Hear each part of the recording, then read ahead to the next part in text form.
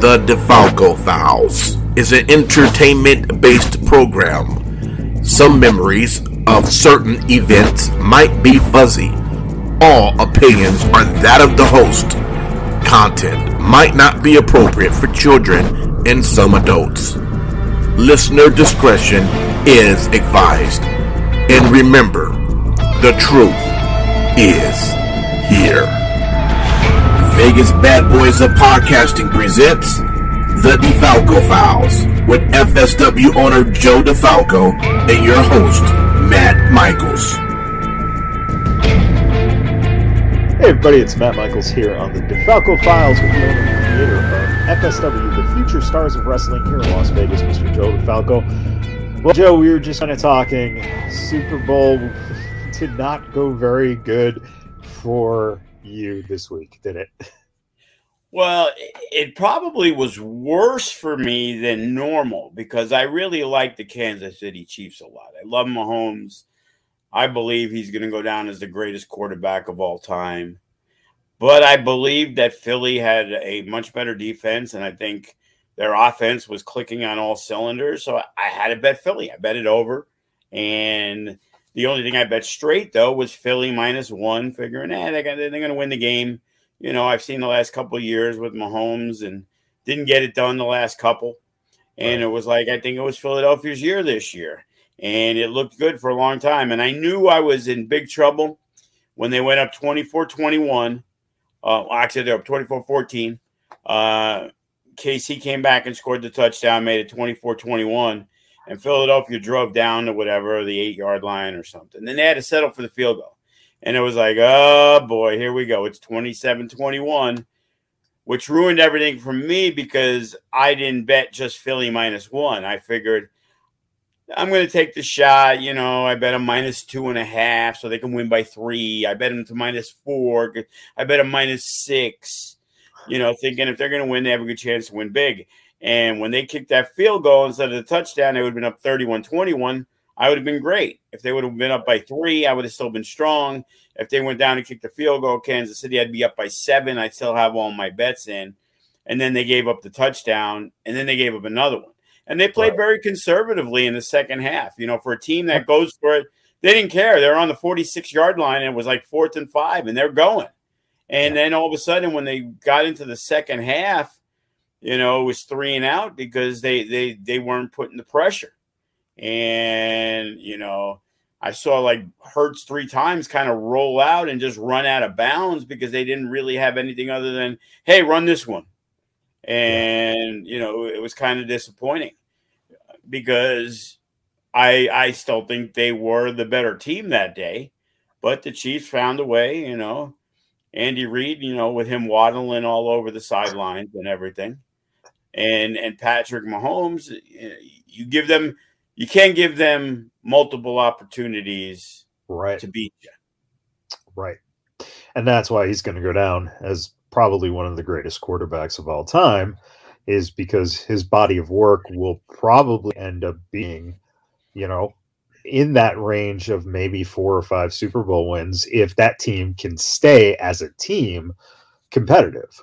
Well, they will. I thought getting rid of Tyreek Hill was going to be big, and the guy ended up leading the league in yards.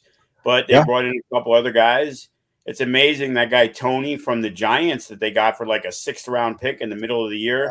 Like, really? New York Giants, who have trouble with playmakers, you couldn't figure out something for this guy to do? It's like the minute he went to Kansas City, he became an integral part. Yep. So, you know, you had a guy there who was on a rookie contract, not making a lot of money. So you released him. He had been hurt, and then he came back, and it was like you didn't give the guy an opportunity.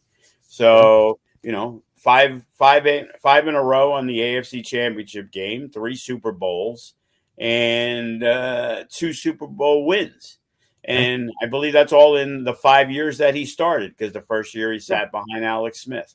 So he's 5 for 5 in the championship games, which is similar to Donovan McNabb with Philadelphia, but Donovan got to 1 Super Bowl and didn't win. You know, this guy's already been to 3. Yep. And they could have got in last year. They lost in overtime. Right. And he's, you know, potentially got at least 5 more straight years of quality, as long as he stays healthy.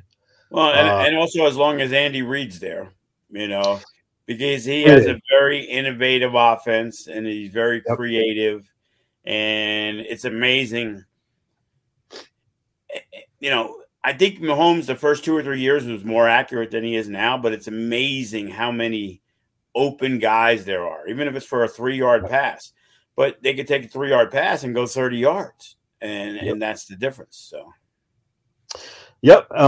It goes to show what coaching can do as well. So for FSW this past Friday, you had an ice age. How cold was it at the FSW arena? And boy, what did you think of the factions celebration? Well, I'll be honest with you, I was freezing. The wife's like, "Aren't you taking a coat?" And I'm like, "Nah, I'm going to be fine." And then it was like, go outside. I'm like, holy shit, it is fucking cold out here. Like, what the fuck? It was like 60 degrees during the day, and it dropped to like 35 or something. So, overall, it was an extremely strong show, and that's what makes me proud. The fact of the matter is that our new No Limits champion wasn't there.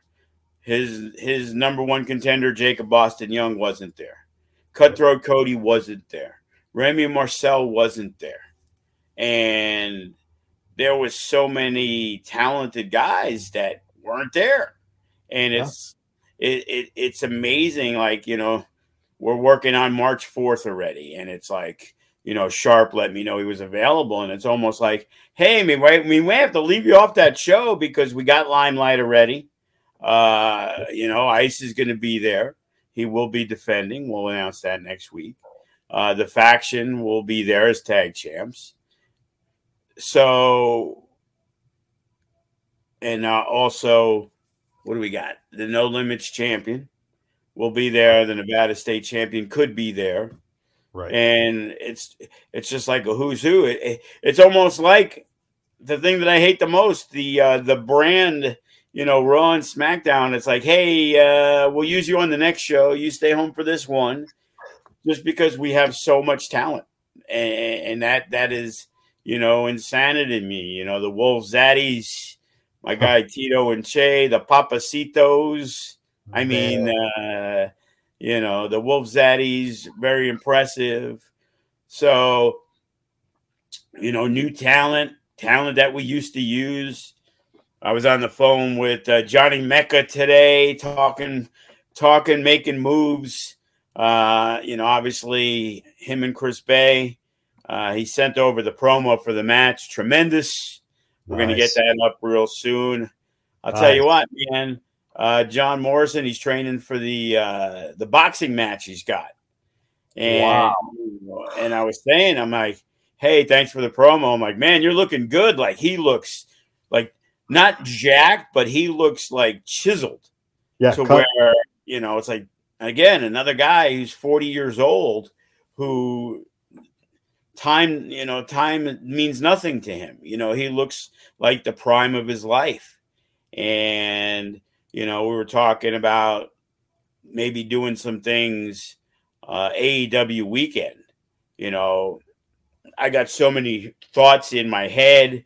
We talked about the Future Legends event we're going to probably do on the Thursday.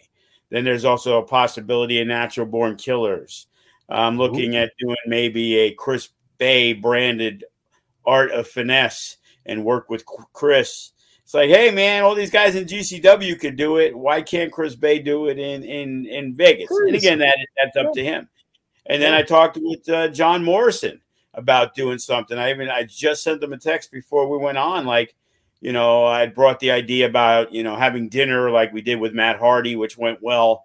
But Monday he couldn't do it because the show was on a Sunday. But then it was like, hey, that whole weekend in May, what about, there's going to be so many people in town from all different organizations talking about a comedy show, talking about a roast would be a lot of fun. one night only thing, kind of like what they're doing with The Undertaker, except we wouldn't charge $200, or $600 on the floor. Yeah, well, they're the VIP tickets. You get to take a picture with them, I guess, for another $475. So, but it's like trying to make it an all-encasing entertainment thing. It's like, Right. Hey, if we do the Thursday show at say 7 or 8 o'clock, we can do like a adults only 11 p.m. roast or a comedy show. We got RVD right here. He's always looking to do some comedy. Yeah. And it's definitely, and there's a lot of guys who are doing it, like Colt Cabana, for example. Whether he'll be here AEW weekend or not, he hasn't been used a lot, but it's a possibility. So Right. there's so many guys that are available, from Impact Wrestling stars that'll be out here, AEW stars, Ring of Honor stars. So I'm excited. I know GCWs are ready. I'll be meeting with the Nugget tomorrow to see about locking in the dates. Ed in San Antonio will be back again Saturday afternoon at 12 noon, talking about doing another Q&A with Dave Meltzer and Brian Alvarez that had a really good turnout last year. So we're going to try to compact it, get as much as we can in there. We learned a lot from the timing and things like that last year because of Rampage. And maybe the fans learned, hey, you know what? Rampage is going to be done by 5 or 6 o'clock. We don't have to worry and just not attend a really, really good FSW Revolver show at 7:30 because, we think we're going to be at the show. So we've learned how to reposition things and running stuff. And the good thing about the Nugget is, we could run at 12 o'clock. We could run at 4 o'clock. We could run at 7 o'clock. We could run 4 shows. So, and then we have our arena to save the costs on a venue on the Thursday, talking maybe with GCW once again about doing an FSW GCW joint show Sunday afternoon at noon, like we did the highly successful one on SummerSlam Sunday, where we did the show at noon and at 5 p.m. was SummerSlam. It didn't affect anybody coming to our show at all. Right. From all those, experiences, and you kind of said you learned a little bit.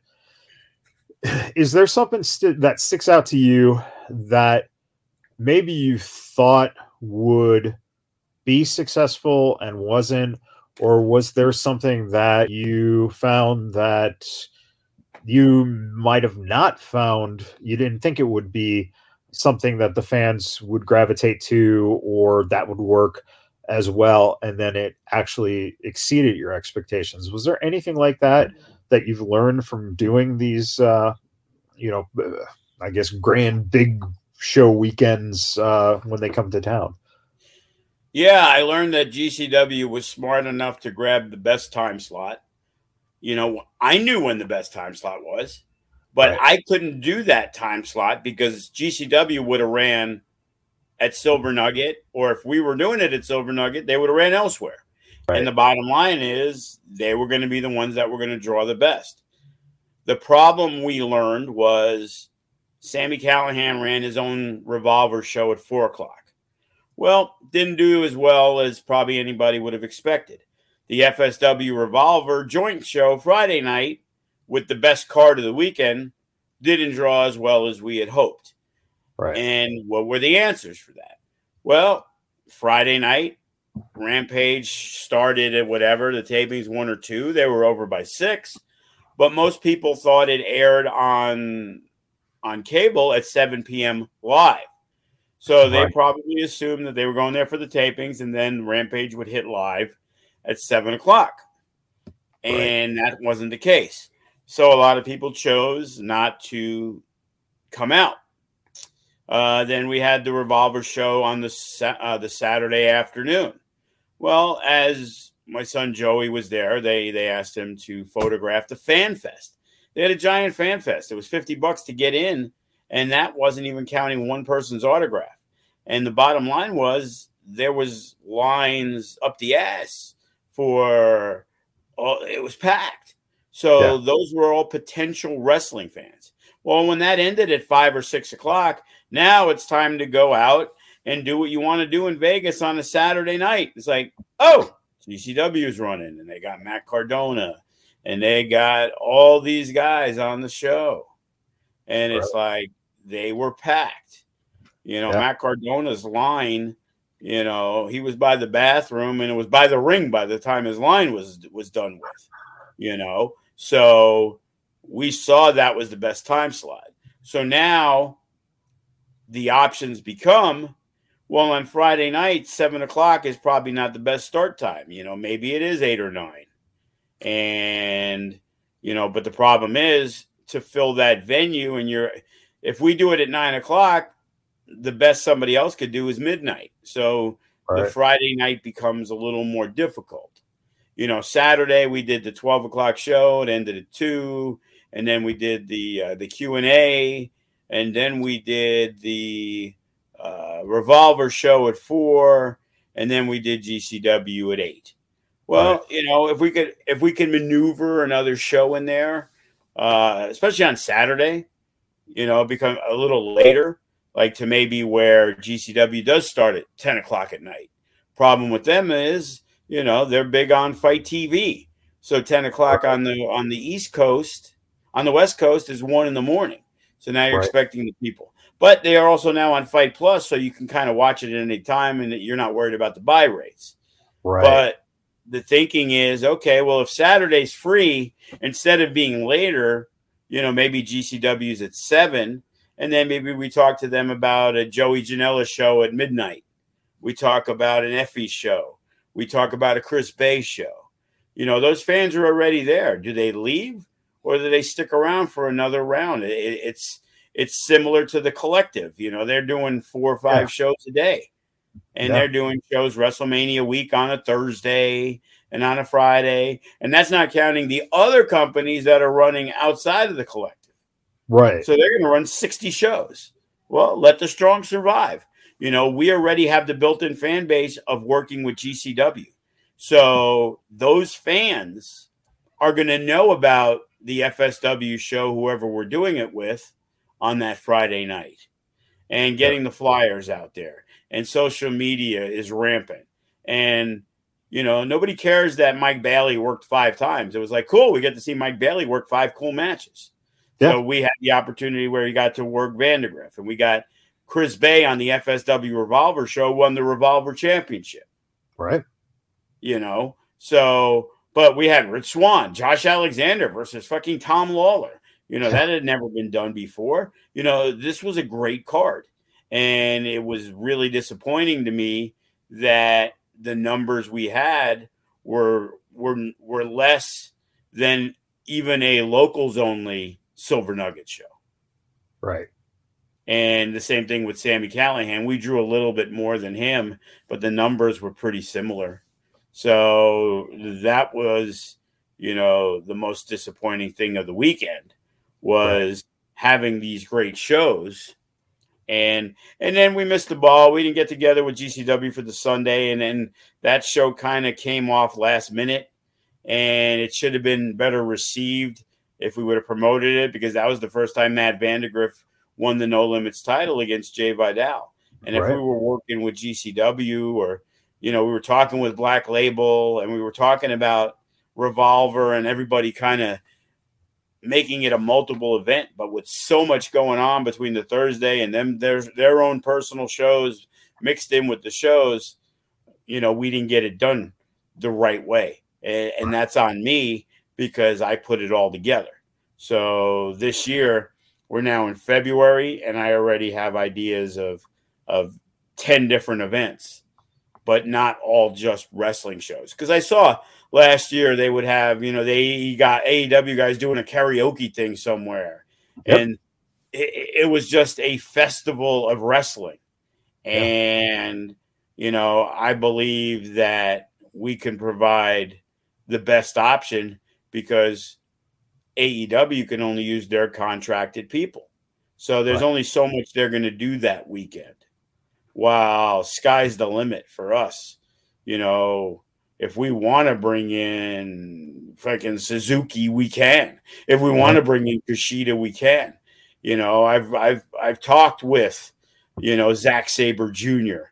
and pitched because I saw he did Defy this past weekend, and it's like, hey, we got this big thing in May. It isn't me worrying about paying Zack Sabre Jr.'s rate and flying him in, because you know GCW you will use them, you know Defy will use them, you know Black Label would use them, or Sammy would use them, or whoever's involved with this would use them.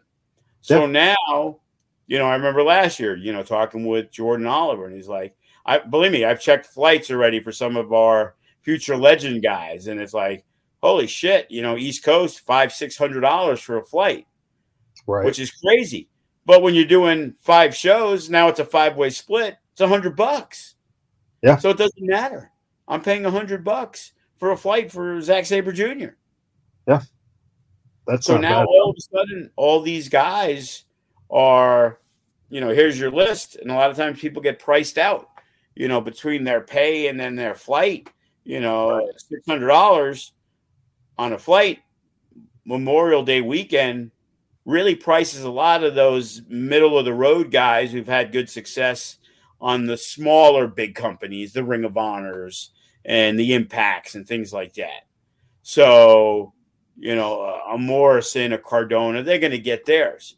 But when you want to use an Ace Austin and, you know, a Rich Swann, guys who are big in the Impact thing, well, their price might be fair, but now paying that one-time fee of a $500 or $600 flight on top of it almost forces you into running a show that you can guarantee won't turn a profit. Right. Have you pitched to GCW? Maybe you do Effie's Bay brunch, and you have Effie and Bay do the show as co-hosts of the show. I have not discussed that yet with Brett. He hit me up yesterday, like, hey, any word on the Nugget? So, you know, we're hoping. You know, there's some minor, you know, issues, Cardona breaking a cash register, things like that. When the, you know, not that he broke the cash register, he grabbed the garbage can by the front entrance. And, of course, when he went to smash it, he smashed it on the thing. So they weren't happy there about it. So there might be, like, deposits that we didn't have to pay last year that may be incorporated into the mix. So we're waiting and seeing and hoping it's not going to be an issue because, again, in the long run, their show had to have done tons of liquor sales for them. Yeah. And there was no physical issues. It was just one thing that happened. I don't think they were too perturbed about the light tubes, which was fortunate. I tried to leave that out. I said, well, yeah, you know, they get pretty violent, but I didn't go into detail because, you know, didn't want to tell them because just in case, you know, that would have put the entire weekend, you know, in array of what we could have done. So, you know, fortunately they saw it. And because when I asked her, I'm like, hey, they're going to do some stuff in the ring, blah, blah, blah. She's like, as long as they're within the guardrails, and they were, you know, the light tubes were done in the ring. So again, I don't feel safe with those things ever since I was at Neonopolis, and it was Jimmy Lloyd, of course, and the thing whizzed by me. So I'm like, how does that not put somebody's eye out? I don't know. Yeah. No, it's one of the most dangerous things that, I think Supreme might have been one of the first ones to start using light tubes. You know, XPW might have been one of the first to do it. And still, it's one of the craziest things in wrestling. The other question I had about the potential, you guys do have 2 rings. Have you ever thought about, while you have big shows going on at the Nugget, having smaller shows, you know, whether it's, you know, rented out or even put together by you guys, or alternative stuff like comedy at the FSW arena while the other stuff is going on at the Nugget. Well, I think it is definitely a possibility. The only one, another concept, of course, is war games, with the 2 rings. The problem is the new ring we got is like, I guess, the traditional size, right, which is closer to 40 inches or 42 inches. And our ring that we've used for years, I think it's 42 and 48 or something like that, because I know Impact's going to be using it, and they requested the new ring because of the height. Yeah. So, somebody can break an ankle trying to go from ring to ring. Right. The problem with doing a show, I guess if we staggered it, you know what I mean? To where, hey, we're going to do the Nugget on Saturday at 4:00 per se. Okay. And then we're going to move GCW to 8:00. Well, that probably makes it a really tight window from 4 to 8. But we could do something different at 6:00 or at 11:30 or midnight at the arena. Right. So that's going to definitely open up the possibilities, because, I know on Thursday last year, Violence and Suffering, they ran their Thursday night thing downtown. Right. And, they had their fans for that, and they had good people. Some, a lot of the guys, Titus Alexander, Bay, a few of them, Gatson worked both shows. Right. They went from our show to their show. So we had some of those guys on early. And, now I can't imagine somebody else isn't going to try to run.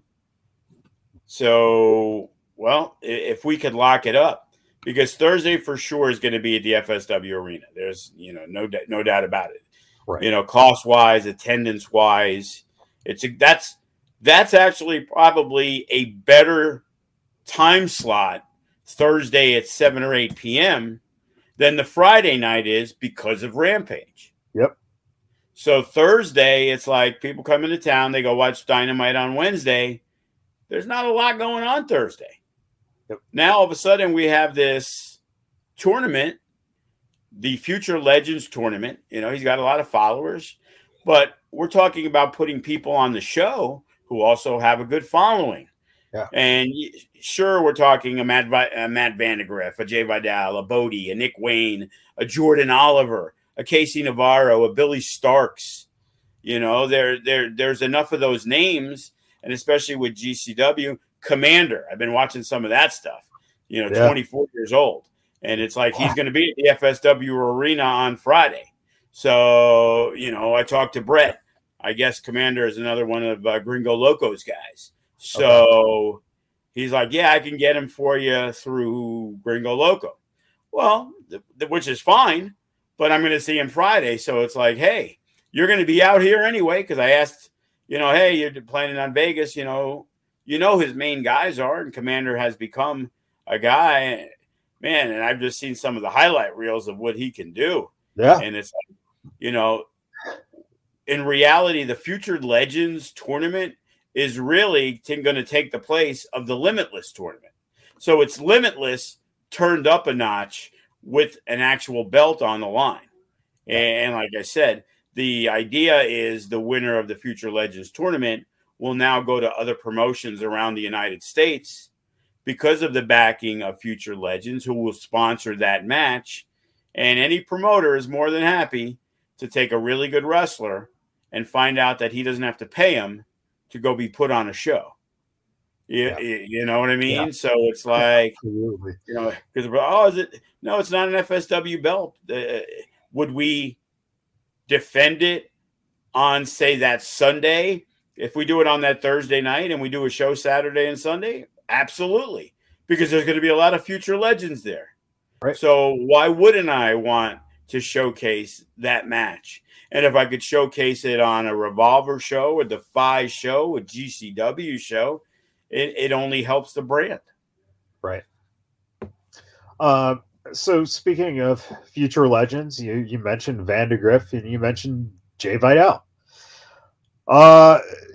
Jay had a ceremony. He got his banner up, And yes, very heartwarming ceremony. It was. And then It was. No, it absolutely was. And then Danny Limelight comes and has a video that basically just killed Matt Vandergriff by telling him Jay Vidal was the attacker who cost him his title. Where the hell is this going? I mean, I'll be honest with you. I thought it was photoshopped until Jay Vidal beat him up after the reveal. Man, that was crazier than a baby reveal back in the day, you know? Yeah. It was pretty fucking smart. I loved it.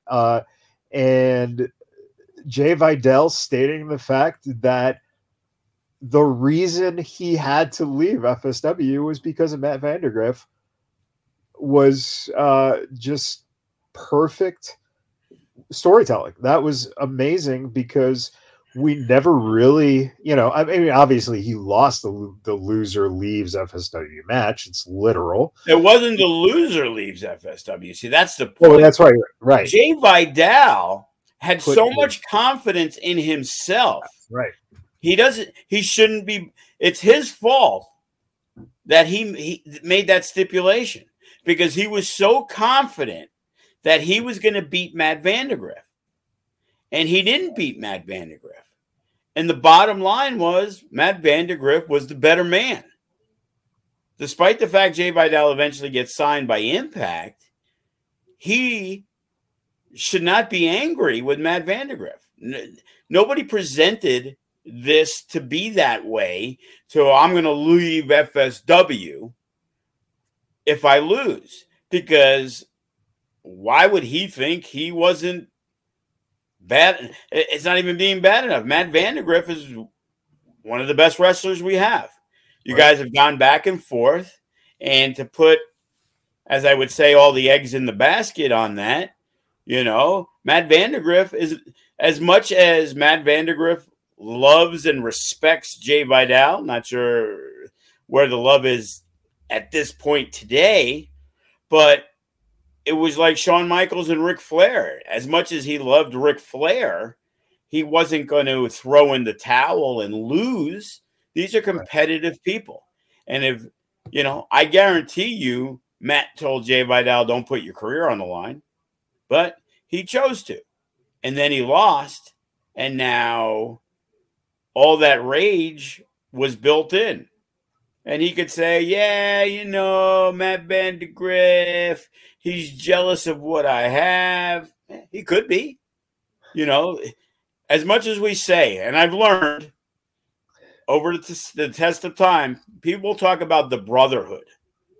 But the brotherhood is only as strong as where you are, particularly on the card. If you feel that you should be the champion and Joe DeFalco doesn't feel that, you're going to have animosity toward that guy over there who is the champion. Yep. And what's funny is everything's all peaches and flowers and roses and all that great stuff when you're the champion. Then when you're not the champion and it's like, hey, not going to be able to use you on this show. We got nothing for you. All of a sudden it becomes a personal issue. And I don't like that person. And there's this reason. And it's that reason. And why aren't I on this show? And it's like, well, we're defending 5 championships at No Escape. We have Nick Xander and Nick Bugatti. We're at 6 matches. I appreciate the fact that you prefer not to be in a 5-man scramble, but it's either that or you don't be on the show. Yeah. So that's your choice. If you choose not to be on it, well, that's on you. But if you're not on it, when I'm starting to progress for the next show, well, what am I going to do? Clutch won the scramble on that we just had. Well, we need baby faces to challenge champions. Well, Clutch is deserving over Damian Drake because Damian Drake had the Nevada State Championship match. He lost. Then he was in the scramble and he didn't win. So why would he be ahead of Clutch in the opportunity to go after the Nevada State champion again? Well, Sharp just beat Damian Drake. Well, maybe that's a spot for a Clutch. Maybe it's a spot for Juicy, who came back and won the scramble at the big No Escape show. And Jacob Austin Young, he came off beating Danny Limelight 2 weeks before he even won the No Limits Championship. So that kind of puts Jacob Austin Young in that match. And Nick Xander won the steel cage match. So he's one of the hottest baby faces right now. And for him, you know, he was looking and inkling his way into a match with Ice Williams. And I'll elaborate more. But no, you know, normally if you don't win a match, like Nick Xander didn't win against Braxton, which would have catapulted him into a match with Ice Williams, no doubt. Now I have to sit back and look at circumstances. Well, the circumstances are obviously Ice Williams didn't want to defend the title against Nick Xander. Well, Ice Williams doesn't dictate who's going to be wrestling for championships. You know, he's the champ. Right. This is who we put in front of him. And, you know, I'll announce it right now, March 4th. Nick Xander's going to get a title match against, as he should, against Ice Williams. The fact that he lost, all it means is he better find some friends, because we know what the faction's capable of doing, as they did. And they were all involved. Ice looked like he was, you know, in a good spot doing the commentary, you know, and, you know, it took three of them, a briefcase, and a belt. And a belt. And a belt to take out Nick Xander. It wasn't even just a briefcase, or it wasn't just a belt. You know, they tried to throw, if they had a kitchen sink, they would have thrown that at him. But fortunately, we fixed the one in our bathroom, so, you know, it doesn't come apart as easily. Well, that brings up a great question. You know, with the involvement of those types of objects, and, you know, the fact that, you know, if I was Nick, I'd be pissed as hell. Would we not potentially see a weapons match, maybe not on the 4th, but possibly down the line if it gets ugly on the 4th? You know, there's a lot of different things, you know. We did it once before with the faction, and that's how Bodie beat Braxton. We had a lumberjack match. That way it evened out the odds. You know, you could say, hey, they're banned, and then, you know, if the referee don't see it, the fact that they're banned, usually you're not going to reverse decisions. So, you know, there's a lot of people that are probably inkling for a title match with Fresco and Watson. And, you know, we're figuring that out, but they're definitely going to be on the card. You know, we gave them, you know, despite what Ice and the faction may say, because if I was that much against them, as they like to claim, then I probably would have put them in action that night. But we allowed them to have their celebration as well-deserved. They beat, you know, it didn't matter what the odds were and what they did to beat Hammerstone. You know, other people have had that opportunity, and it didn't happen. And however they did do it, you know, they were able to beat Hammerstone.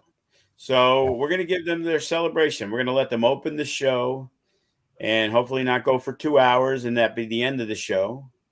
But then maybe that'll happen in May. Maybe we'll have a lights, camera, faction. We'll redecorate the arena to look like the Dre's nightclub. And we can get bottle service, and all of Ice's friends and family could come and celebrate in a different way. You know, Joe, wait, why decorate the FS Arena?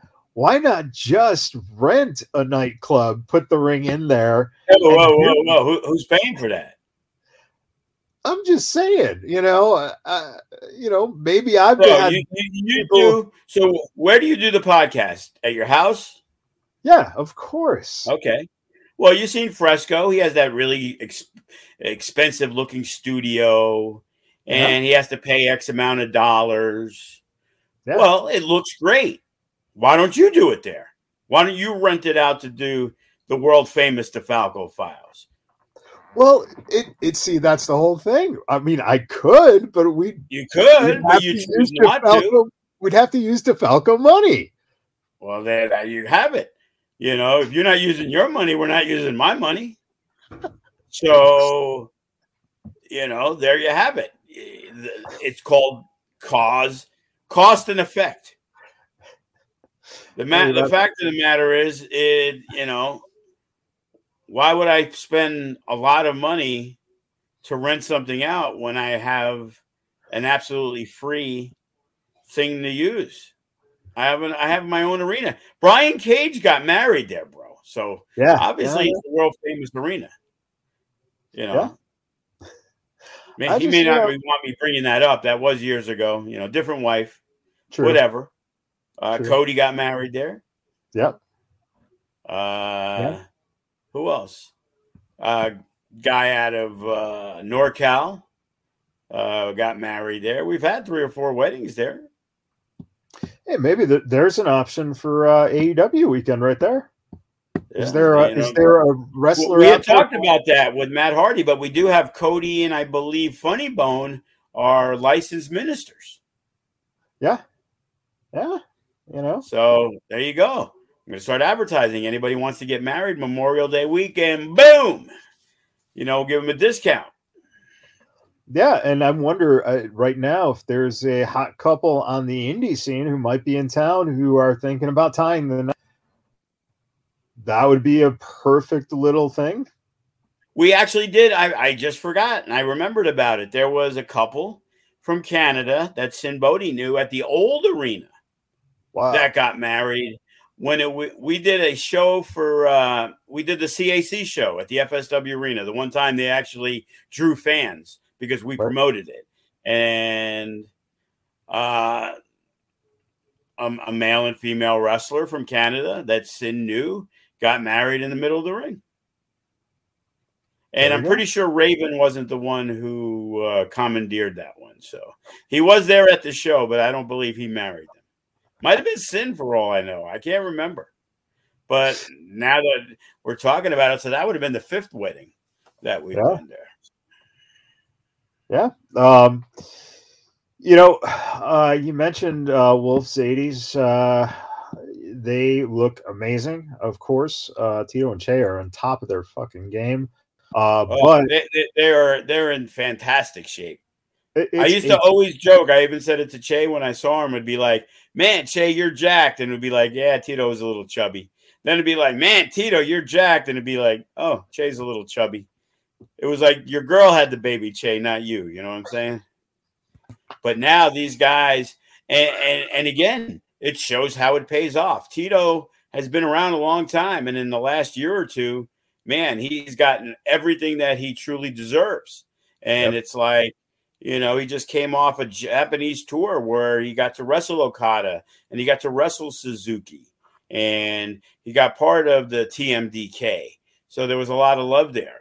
And Che Cabrera, you know, similar to our Gregory Sharps and the Jacob Austin Youngs, that they were prominently featured. I hadn't talked to Che in a long time. And I got to see him again at New Japan Strong because he took a lot of time off. You know, I'm not sure any of the reasonings for it, if it was personal, if it was by choice, whatever. But, you know, I saw him there and we talked about him coming back.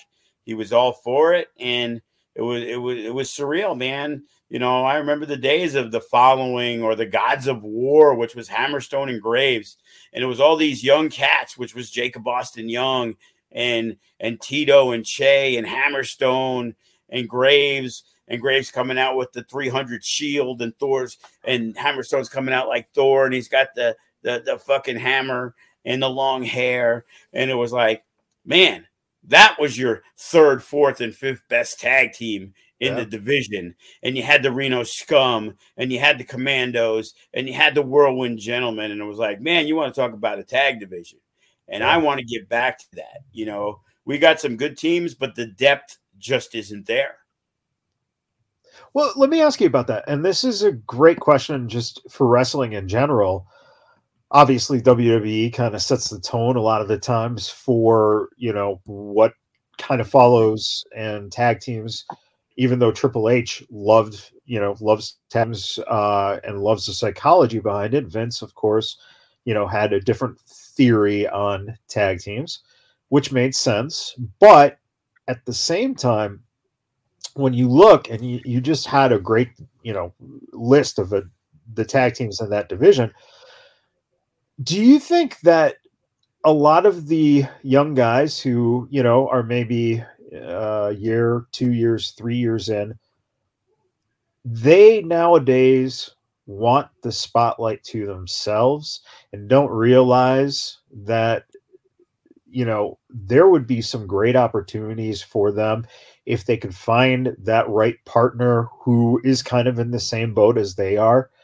Because it seems to be that you don't. You literally look around the indie scene and you can name single star after single star after single star, but how many tag teams can you really name? Is that a problem in the business, that tag teams are just not being sought after because of the single celebrity that comes with establishing yourself as a single star? Well, when Gabe Sapolsky was down at WWE, from WWE, he was down at our school and he was talking about different things and people were asking a lot of questions.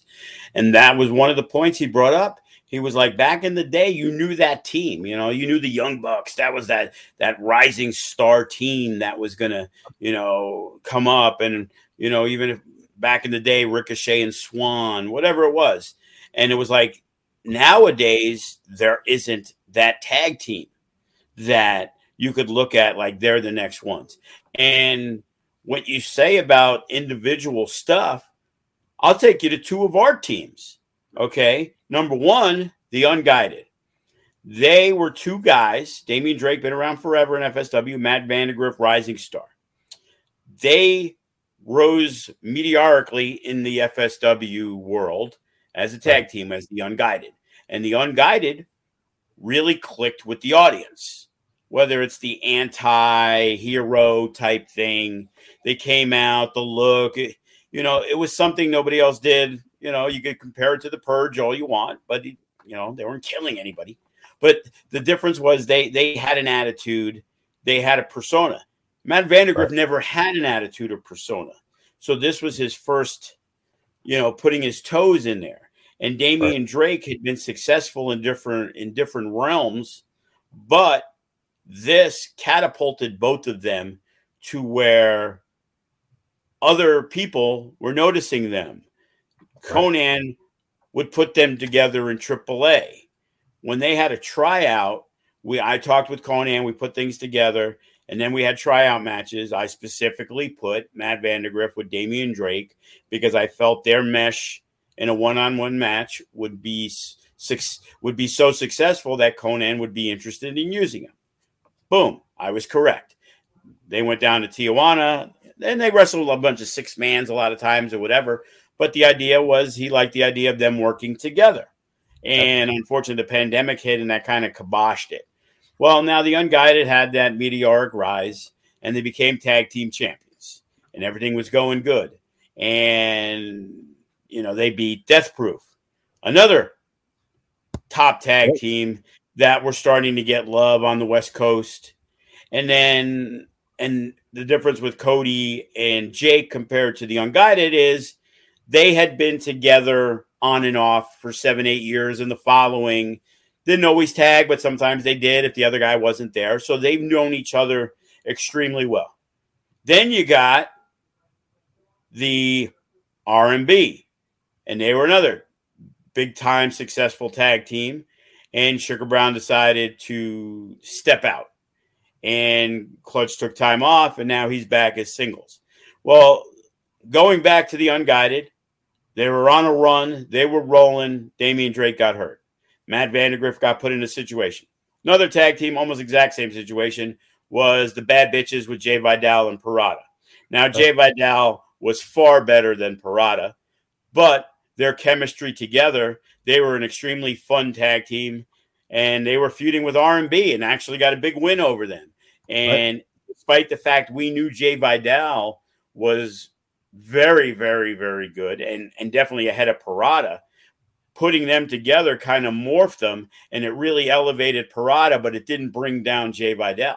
So now we had another tag team that we could count on. Well, now Parada decided that he didn't want to wrestle anymore. when by the time Damian Drake came back, Matt Vandegrift had been so successful, he decided, you know what? I want to do this. I think I could be hugely successful. If you take away those injuries, the unguided, you don't know where Matt Vandegrift and Damian Drake would be today. Yep. And everybody wants the single success, but it's hard. It's death proof. They kind of grew apart because of different philosophies of what they both wanted to accomplish in the business. And you can't be a great tag team if you're not on the same page. And we started seeing that toward the end, and it basically kind of imploded, and they went their own ways.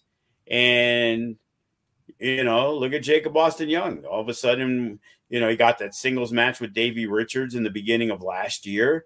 Yep. And that catapulted him into getting the opportunity to work for New Japan because Jake was more, always studying the New Japan style and the offense and doing things that weren't really seen on the American indies. Well, Cody had a whole different style, and Cody's had different characters that have been extremely successful, and as a tag team, they came together, but then they had different wants and needs. So that's what happens with tag team wrestling. Sometimes it's somebody's not working as hard, and it's like, man, I'm busting my ass, and I don't see you training at the school. I don't see you in the gym. You're not that excited about, hey, we're going for a shitty payday, but we're going up to Washington to wrestle today, and we got a booking in Texas, and it's like, I don't really want to go, and it's like, who we working, and that's part of it. It's a lot easier to take yourself and do whatever the fuck you want to do. Yeah. So you could go out there and get anything you want as a tag team, but now if you have to hope that your partner wants to do it. So now if your partner doesn't want to do it, he's got something else planned or whatever, is that promoter going to hit you up about the next show or the show after when you weren't booked and you still didn't take his booking? Now other people have come in and said, hey, I really want to work. And it's like, oh, okay, I'm going to use you. It's the same as even with singles wrestlers. I got hit up by a guy who hit me up last year.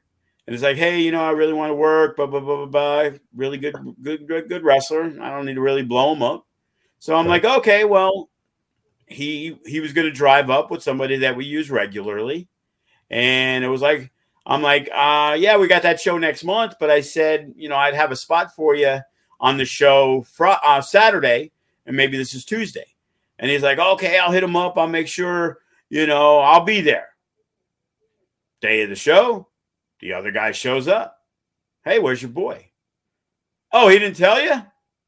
No.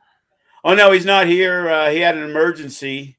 And he wasn't able to make it. I'm like, so the guy who hit me up about the booking couldn't even have the decency to reply back the day of the show to say, hey, something's come up, Joe. Really appreciate the opportunity.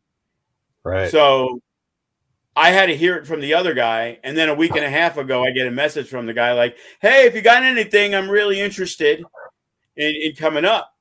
And me being Joe being Joe, my response was, well, last year we had you booked on a booking you asked me to book you for, and then you just didn't show up and didn't bother to tell me.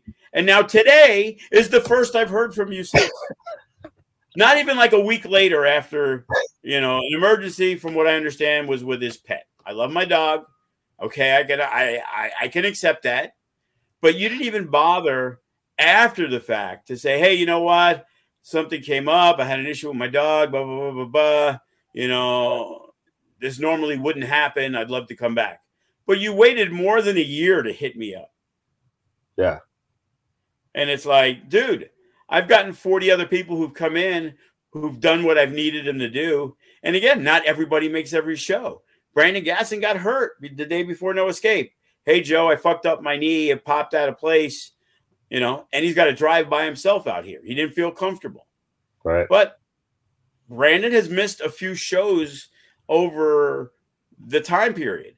You know, a lot of people don't know Brandon Gatson that well because he's only been with us more recently. But Brandon Gatson wrestled for me from like 2010 to 2015 or 16 on a very regular basis.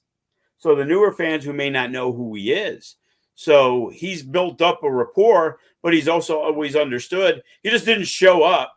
And then out of nowhere, like, hey, boss, you got a booking for me? Like, get the fuck out of here.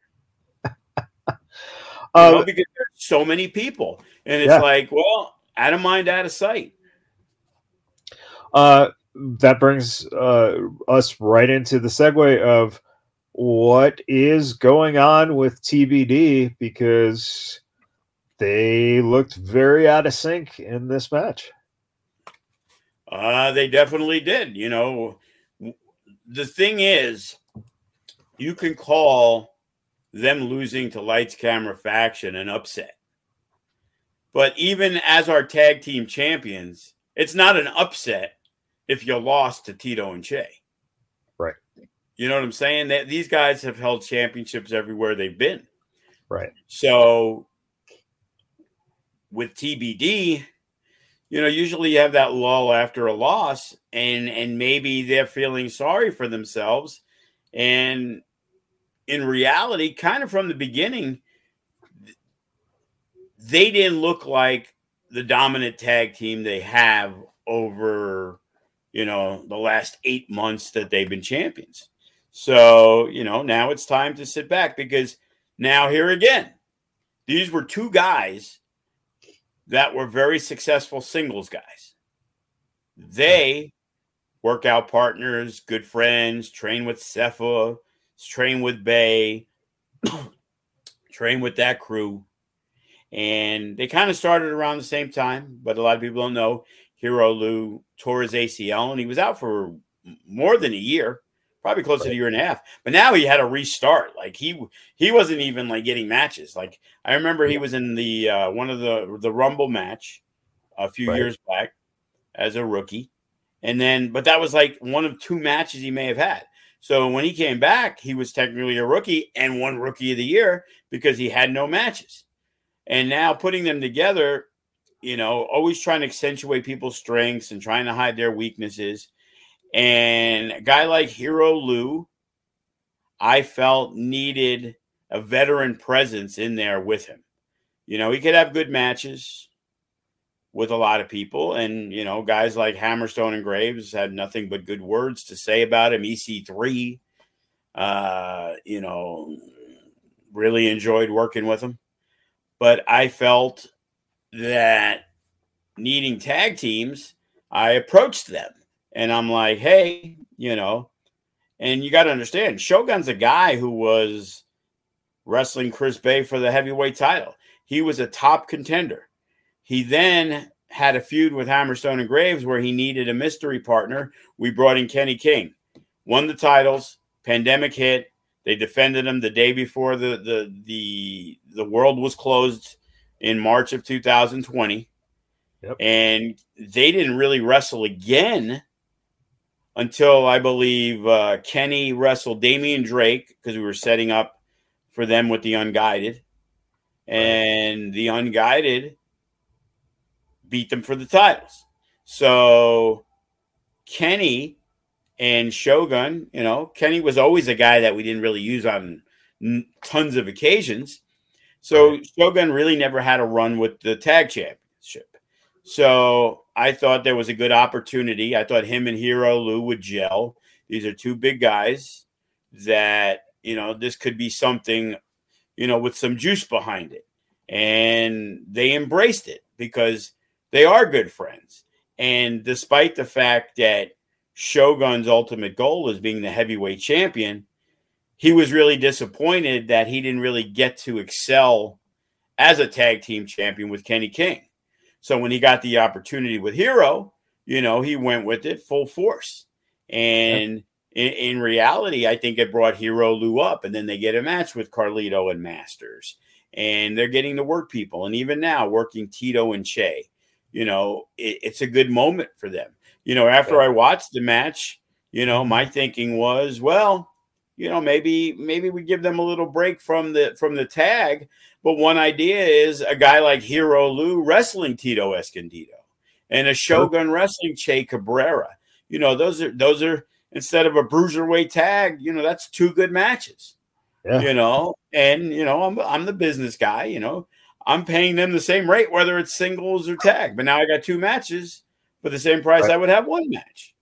Right. In terms of, but you're not losing anything from having that match, because whoever wins that match or those matches really elevates them. So if a Tito Escondido or a Shogun win, I wouldn't want to be Ice Williams knowing that one of those guys is coming after me. True. These are bad motherfuckers. He ain't called bad dude Tito for nothing. Bad dude Tito. Hey, if you reverse bad dude Tito, it's TDB. That was close. No, yeah. TBD, TDB. Yeah, I guess so. I was thinking it spelled the same way. I was ready to put myself over, but I fucked it up. Wasn't right. But, it was close, Joe. It was close. It was so close. Almost as close as the script that the NFL had, right, that said it was 37-34, and they were off 38-35. But, in reality, they had to change the winner. They had to change the finish, because it was leaked, as everybody said, that Philly was winning 37-34. So since it was leaked, they had to reverse it, unfortunately, because then the whole world would have known. Right. And God forbid the NFL gets exposed for their script. Well, that's why the Chinese were monitoring with the balloons. That's why it happened that week. What nobody understands is they were trying to get that inside information on who was going to win the Super Bowl. I heard they were scouting it from the balloon. The question is, who are the writers for the NFL? That's the other thing. Who the hell? I want that job. I'm telling you. I'm pretty sure Tom Brady's the head writer. Belichick and Brady. There we go. There you go. No, but Belichick was Belichick. They got rid of him 2 years ago. Yeah, yeah. He just retired. He's you know what? As we kind of were about an hour in here, one of the matches I did want to ask you about, Jimmy Jack won the Future Shock. Jimmy Jack. So he got an opportunity to wrestle for the Nevada State title against Gregory Sharp. How do you think Jimmy Jack did? Now, keep in mind too, he did wrestle a battle royal and then wrestled Sharp later in the night. Do you think, he represented himself well enough? Obviously, he is over as hell with the fans. But a guy like Sharp really kind of put Jimmy Jack in his place. What do you see in terms of the potential of what Jimmy Jack could potentially do? And how do you think he needs to focus to get to that next part of his learning process, his ladder stepping to get to that next niche where he needs to be? Everything that's done is that I try to do has a rhyme or reason. And Gregory Sharp's going to be there. He doesn't really have a ready-made opponent. You could, again, they've had history in the past. I could have pulled a Clutch and just said, hey, we're going to do Gregory Sharp versus Clutch. But I felt that, hey, you know what?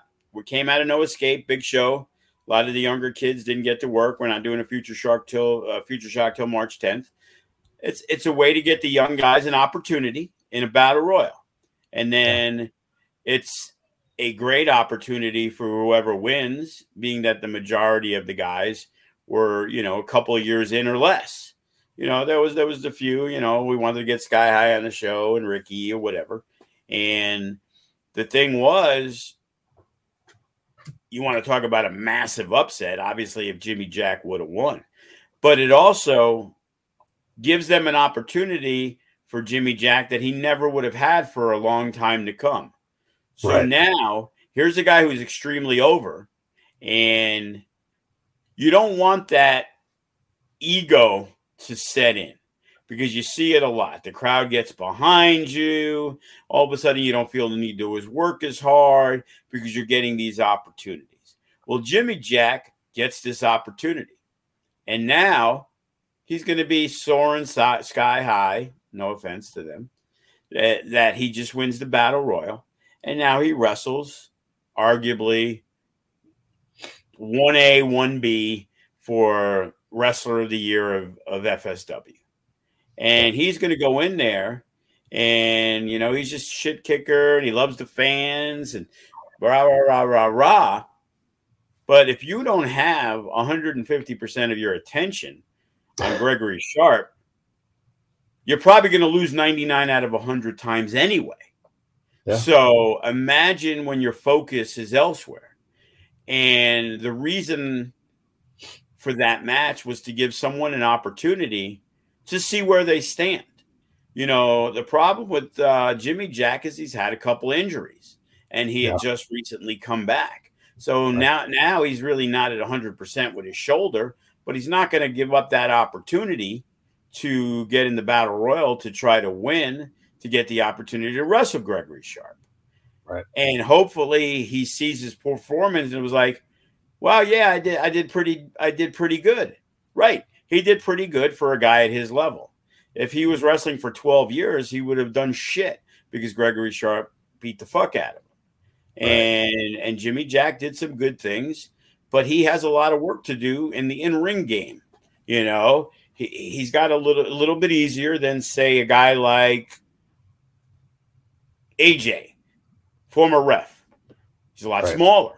So he's got to do a lot more and really put pressure on somebody because of his not so big stature. Well, Jimmy Jack, you know, he hits you with one big slam. I don't care who you are. You know, it's going to rock you a little bit. This guy's 280 pounds. You know, he fucking splashes on you. You know, it doesn't matter who it is. You know, it could be Gregory Sharp. If he's able to mount a big offensive, the thing was Gregory Sharp made sure that Jimmy Jack didn't really get on a roll and really put things together and then get the crowd behind him and firing up. And then all of a sudden, holy shit, out of nowhere, we have a new Nevada state champion. You know, look at Jimmy Jack. He had a tough time beating the chickens. So, you know, now he's going to be Gregory Sharp. You know. Did you just say for the first time in 140 episodes that Jimmy Jack was beating his chicken? I said he didn't beat the chicken. So he didn't beat his chicken. No, he did not beat the chicken.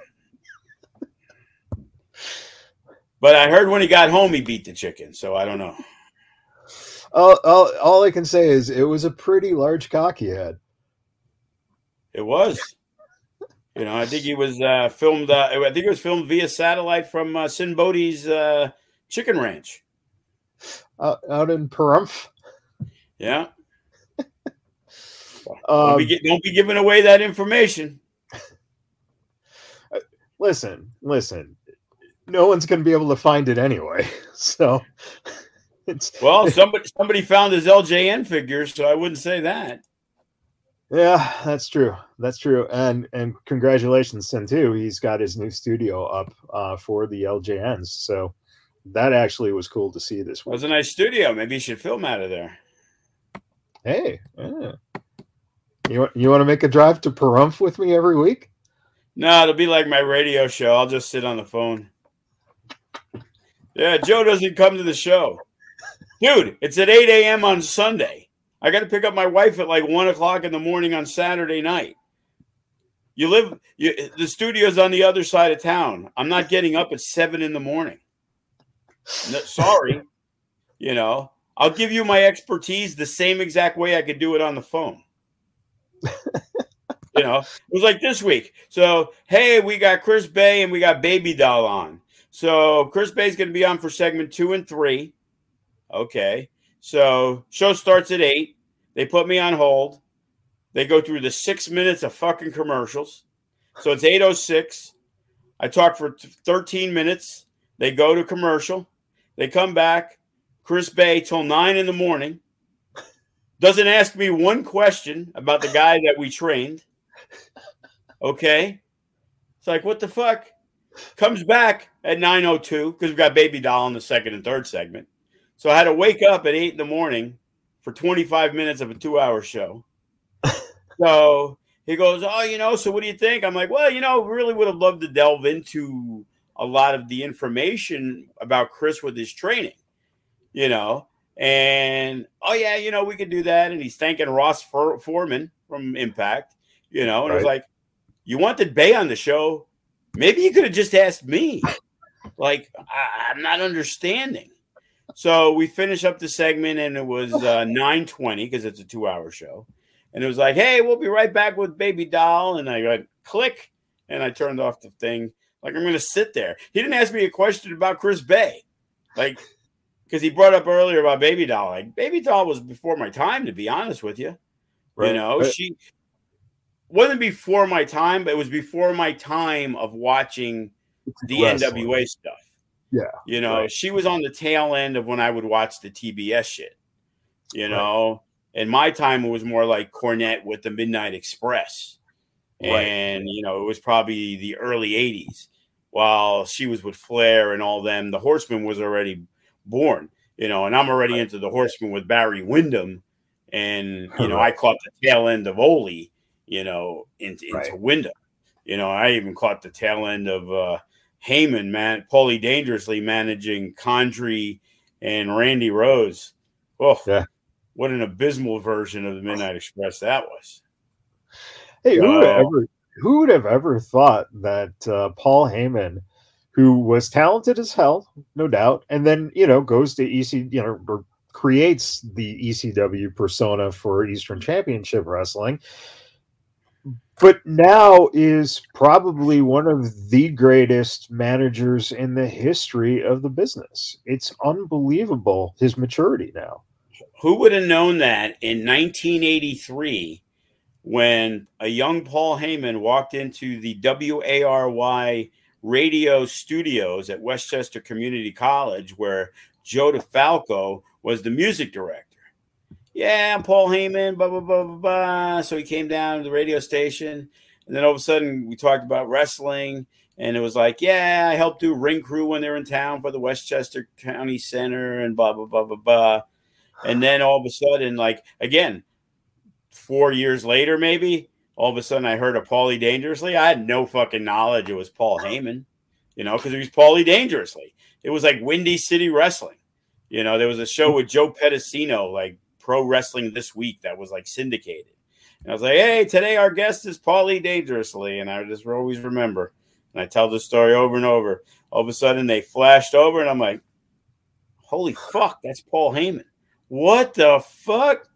And that was my introduction of Paul Heyman, the kid that I knew was now a manager in professional wrestling.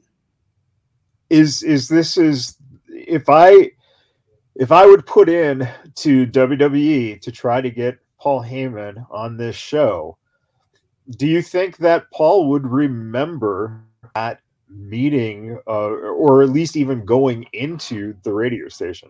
Oh, he does know it because my son ran into him because I was actually trying to go and I didn't have the right.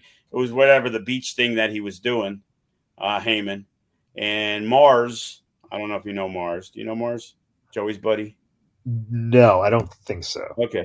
Well, Mars and him went in, and I was like, yeah, I'll just drop you guys off because I had regular shorts on, and you're supposed to have like trunks on.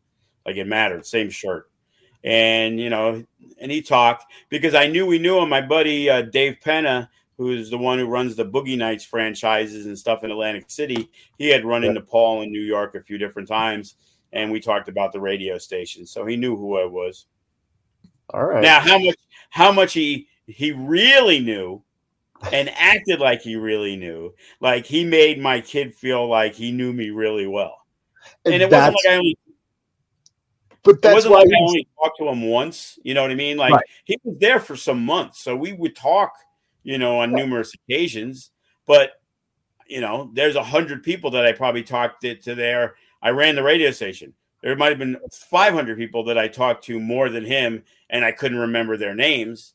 But obviously with Paul, I did, because it was a few years later, you know what I mean? Right. And then like to see all he's accomplished, it's like, wow, crazy. Yeah. And that's why he's so good, because that's, like you said, whether or not he vividly remembers, he still can paint the picture to, show that he, is, I guess, he engages you in a conversation that when you walk away, you feel good about it. And you don't know the truth, because he's that good as, publicly presenting himself as just a guy who, is so likable. And even as a manager who's supposed to be so hateable, you just love the guy because he's just that good at making you feel something, which is hard. I'll tell you, when they did the Roman Reigns, Logan Paul thing out here in Vegas, I can't remember how it happened, but my kid went there, and basically his job was to shadow Paul Heyman, because he recognized him from the thing, and, said who he was again, and they had him shoot. So Joey shot most of that press conference. Yeah. And, obviously Heyman was a major part of that, to where they allowed him, because nobody from WWE knew who he was at the time. So, that brief time that we've known each other from a college radio station, helped my kid get a major notch on the resume. That ungrateful prick that he is. Well, but that's the thing now, the DeFalco name is something that is very valuable. And now Joey needs to just run with that and use. It's running wilder than Hulkamania here in Las Vegas. As we wrap up, is there anything about the young prodigy and Chris Bay? Well, I was going to say, is there anything that sticks out in your mind about Bodie's performance against Chris Bay? Because I think we're starting to see a boy become a man now. Yeah, I think we've seen that for more than just at this past show. I know when Sami Callihan for the first time got to see Bodie, he was popping like crazy. He's like, "I'll put that guy on my show, that kid." And he put him, and he was true to his word. When they had their 67-man scramble at the Silver Nugget that day, Bodie was part of it. Yeah, and you forget how good Chris is in terms of being able to. Can you say Chris is one of those guys who could work a broomstick and make it look amazing? Is Chris at that level right now, that everything he does is he's just so smart with how he approaches his in-ring business to help the other guy look so good? Well, it happens because he knows where he's at now, and especially when it comes to FSW, he wants to work with people that he feels puts in the time, puts in the work, people that he likes. That's why he got involved with Ice and doing stuff. Nino Black, Bodie. He's picked those guys. When he's in a situation that he is now, that, hey, you know what? He signed a new deal at Impact. He doesn't really have to wrestle in FSW. I didn't have him booked on the show. Chris Bay books himself on the show. He's like, "Hey, bro, I'm free the 10th. I'm like, "Well, what do you want to do?"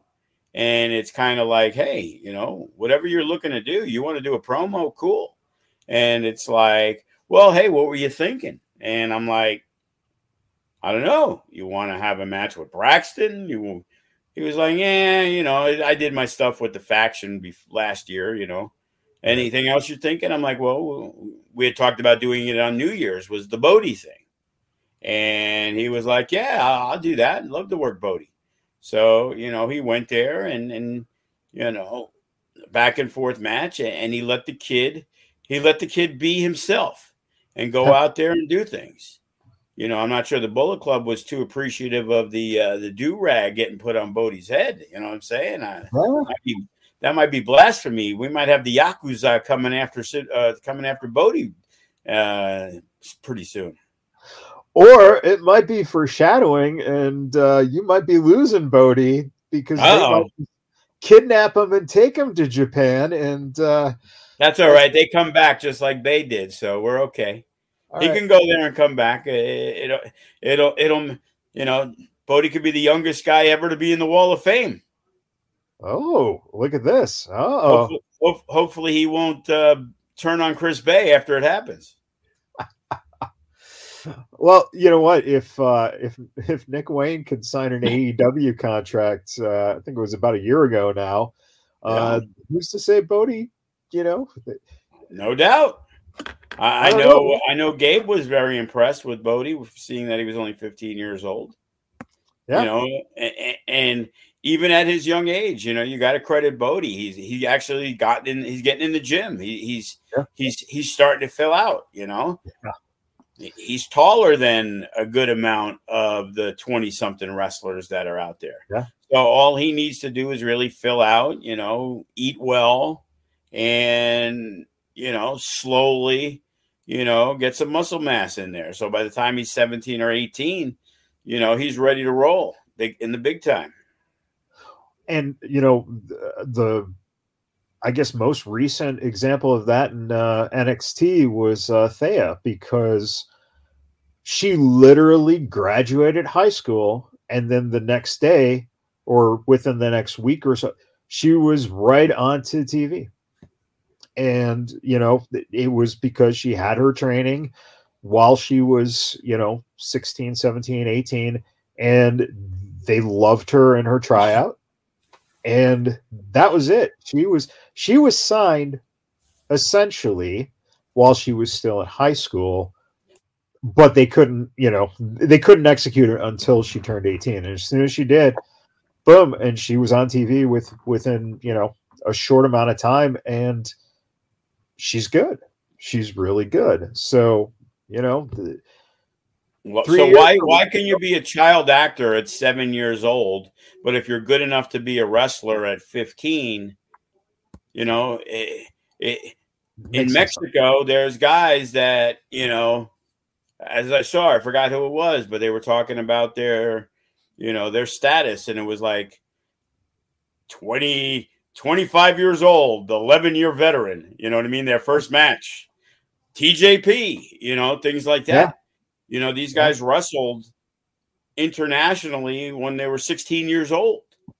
I think even PJ Black, because his dad had the promotion and stuff, PJ was doing stuff when he was a kid. Mysterio started when he was 14. Right. So, it's so weird to see that, but it's like, Billy Starks was like, hey, we're doing something for the Mecca, looking at a possible match with Viva Van. Oh, I'd love to, but I got my prom that night. And if I'm not mistaken, I think she said junior prom. So she's got to be. I know she's 17 now, I guess. Yeah, but she was wrestling last year at the Full Tilt AEW weekend at probably 16. Her mom, comes with her and, flies in with her. And she's currently wrestling, for I forget the company, but the women's company in Japan. Stardom? So I think it is. But the fact that she, at that age, at 17 years old, can be going to Japan and starting to make a name for her brand in Japan at this time, it's mind-blowing. Who would have ever thought of that? Let's look back 20 years. I would never have thought anything like that could happen. Yeah, it's a crazy world, professional wrestling and the people that are getting involved. And it's like, what's crazy is there's so many people starting at such a young age, but then there's so many people that are still doing it well in their late 40s and early 50s. Yes. Right. And that was not. You would think it was one of the other. Back in the day, you started at 25, and by the time you were 40, you were done. Now you're starting at 16, and you're wrestling till you're 50. Right. And when it comes to the bigger companies, obviously not having to work, 6 days a week and twice on, one of those days on a Saturday, like Ric Flair wrestling all over. Now these guys are spending 3 days a week on the road, and it's now a 3 or 4 day a week job instead of it's 6 days. But the seventh day between the travel, it's almost like you have no time off anyway, because you got to get on. By the time you get home, you got 8 hours and you're back on the flight again for the next day. Yeah. So, people are a little bit less worn down, not having to take the painkillers because they have 8 matches this week. Right. AEW is great for the wrestler. They come in for 2 days. They do. Wednesday Dynamite Live, they do some tapings, either the day of, the day before, but a lot of those guys don't work every single night, and they'll work 1 or 2 matches for that week. If they work 3 matches in a week, that's a lot. Yeah. And, they do it all in a 2-day period. Impact, same way. They're coming out here the 24th for a pay-per-view. If you're not on the pay-per-view, you're not getting a match. And then they do the tapings the 25th and 26th. So the most you're going to work is 3 days, and then they won't have another taping for 2-3 weeks later. Yeah. Yeah. It's crazy how it is now. And just thinking about what you said, I always find it funny to look back and go, the hottest thing in wrestling in 1996 was the NWO. And the youngest guy of the trio was Nash, who was born in 1959. That puts him at turning 37 years old in 1996. So the hottest thing, the hippest thing, the coolest thing were a 37-year-old. Hall was probably right around 40, and Hogan was already like 42. Was he only 42? I would have thought he was even older. Yeah, I think he's 50. Oh, maybe even 53. So if he was born in 53, yeah, that'd put him in about 43. So really, yeah. But it's crazy to think that's would. True. The thing was, Nash started very late, so yeah. So even though he didn't have as many years near in the business. But the idea of now, it's crazy because you can't tell, because you just said you thought Hogan was way older, but he was only 43, and these guys hip, the kids, the teenagers, everyone were buying these NWO shirts. It was the marketable thing. And nowadays it's like you can't even tell that these guys are 47 years old. And it's amazing to see that door kind of got kicked in, but now everyone looks that much better and everyone is that much more healthier. And it just makes the longevity of your brand, if you can sustain it, it's almost endless now. Yeah, I think, the modern days of wrestling, I think a lot more of these guys have taken a little bit better care of themselves. Guys like when The Undertaker say, well, they wouldn't last in a fight. They would do this and that and the other thing, and they're playing video games or whatever. Right. It's like they're not tough guys. They love wrestling. They love the art of wrestling. And not saying what they did before was wrong, but that was, that's what drew a potential wrestler back in the day. Right. Well, nowadays it's become more, aerial, and you see guys that are like Chris Bay when he goes and turns on the TV, and saw a CM Punk who even before that, a Shawn Michaels. that they used to have to bloat him up to be like, 195, and you knew he was like 165 because you wanted that larger than life character. And back in the day, sure, a Batista could walk in because he was a monster, but Daniel Bryan wasn't walking in. How many years did it take Daniel Bryan, Bryan Danielson to even get looked at by the WWF back in the day? Yeah, and as much experience he had, they threw him through the NXT system, right? Because nobody's going to care who you are. Nobody cares what you did in Ring of Honor. And they did this. They did the same thing with Samoa Joe, right? And the only reason was because of the only reason was because AJ Styles, who everybody expected, and again I was shocked. He comes out for the Rumble and was like, guys from fucking Impact, who the fuck gives a shit about AJ Styles? And he tore the house down, and that's when you saw that people got to keep their names for a numerous amount of years. Then Samoa Joe came in and they got the name, because before that it was Daniel Bryan and the Bryan Danielson, and all these guys, PJ Black became, whatever. The aerial guy, whatever he was. Right. It was so bad. But none of those guys got to keep their name. And then for a good amount of years, then they brought in Adam Cole and they brought in Kyle O'Reilly and Bobby Fish. And even though it was for the NXT brand, even in the past, they would bring you in and your name would immediately be changed. And then pretty much the last of that was Cross and Keith Lee. And then after that, they all went back to, you need to have that trademarked WWE name so you can't use it elsewhere. At NXT 2.0, just Braun Breaker. Yeah, it's like, we know he's Rick Steiner's kid, but we call him Braun Breaker. Sounds like him too. When I heard him talking the other day, last week or so, I was like, man, he sounds like Rick Steiner. Holy shit! Never noticed it before. He looks like his uncle and sounds like his dad. That's frightening. It's like, he should be on the main roster like any week now. But the thing is, he got brought in so green. Oh yeah, that they're by putting him in with good people and having him work a Dolph Ziggler and things like that is beneficial for the growth. And that's what's needed. Same thing we like to do. Hey, Bodie, here's Chris Bay for you. Absolutely. Because when Chris Bay came up, he got to work Brian Cage and John Morrison in a 3-way, and he got to work PJ Black, and he got to work all these guys, and Cross, who was, a guy who was leaving to go to the Fed at the time. Yeah. And, Kevin wanted to do that for the homegrown guy. And that's why we've been fortunate with Cepha and Lacey.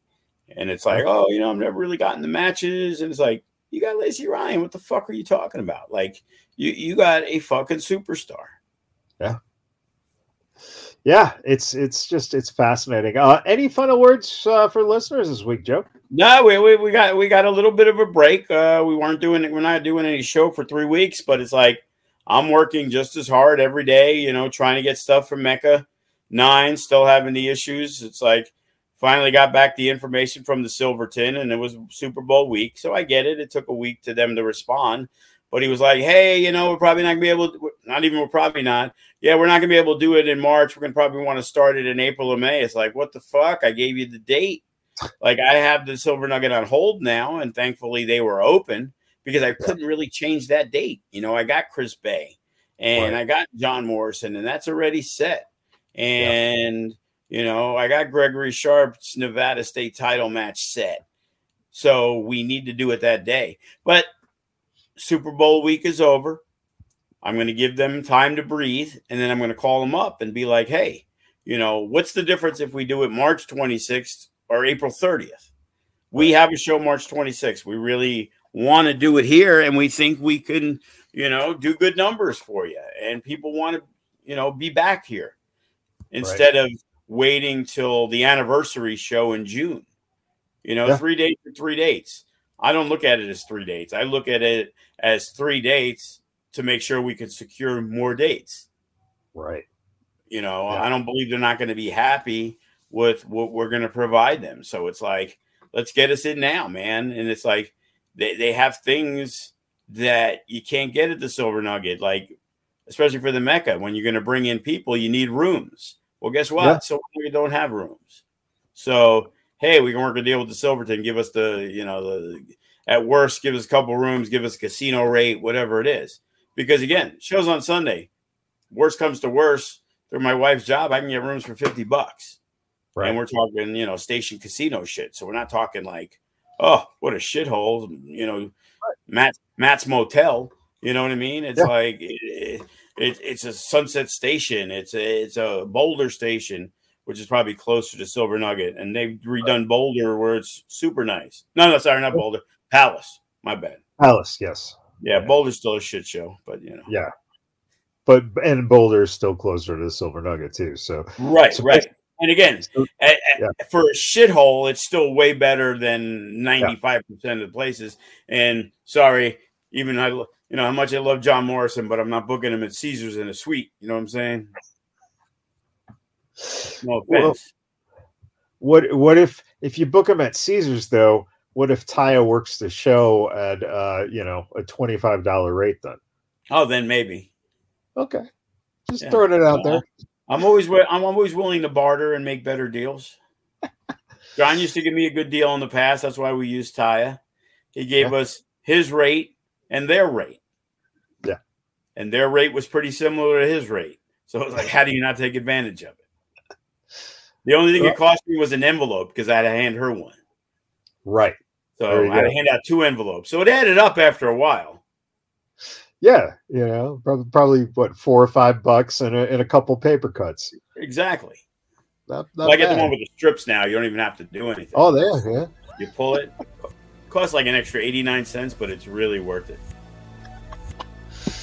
Oh man, well, keep your eyes peeled. Coming up here for March 4th, more information on that, and then of course the information on the Mecca and where exactly it will be available fairly soon here. And it's 3 weeks, but it's only 3 weeks until March 4th, and once we're in March, man, it's we're less than 3 weeks. It's only 18 days away by the time this airs. 17. Yeah, so think about also securing your Mecca tickets when they go on sale, and it's going to be something that it's probably going to draw a pretty big crowd. So if you want to get those front row seats, get them, and get those second row seats too, because it's going to be a big show. That is it for this week. Thank you all for tuning in, and until next week, everybody, take care and have a great week.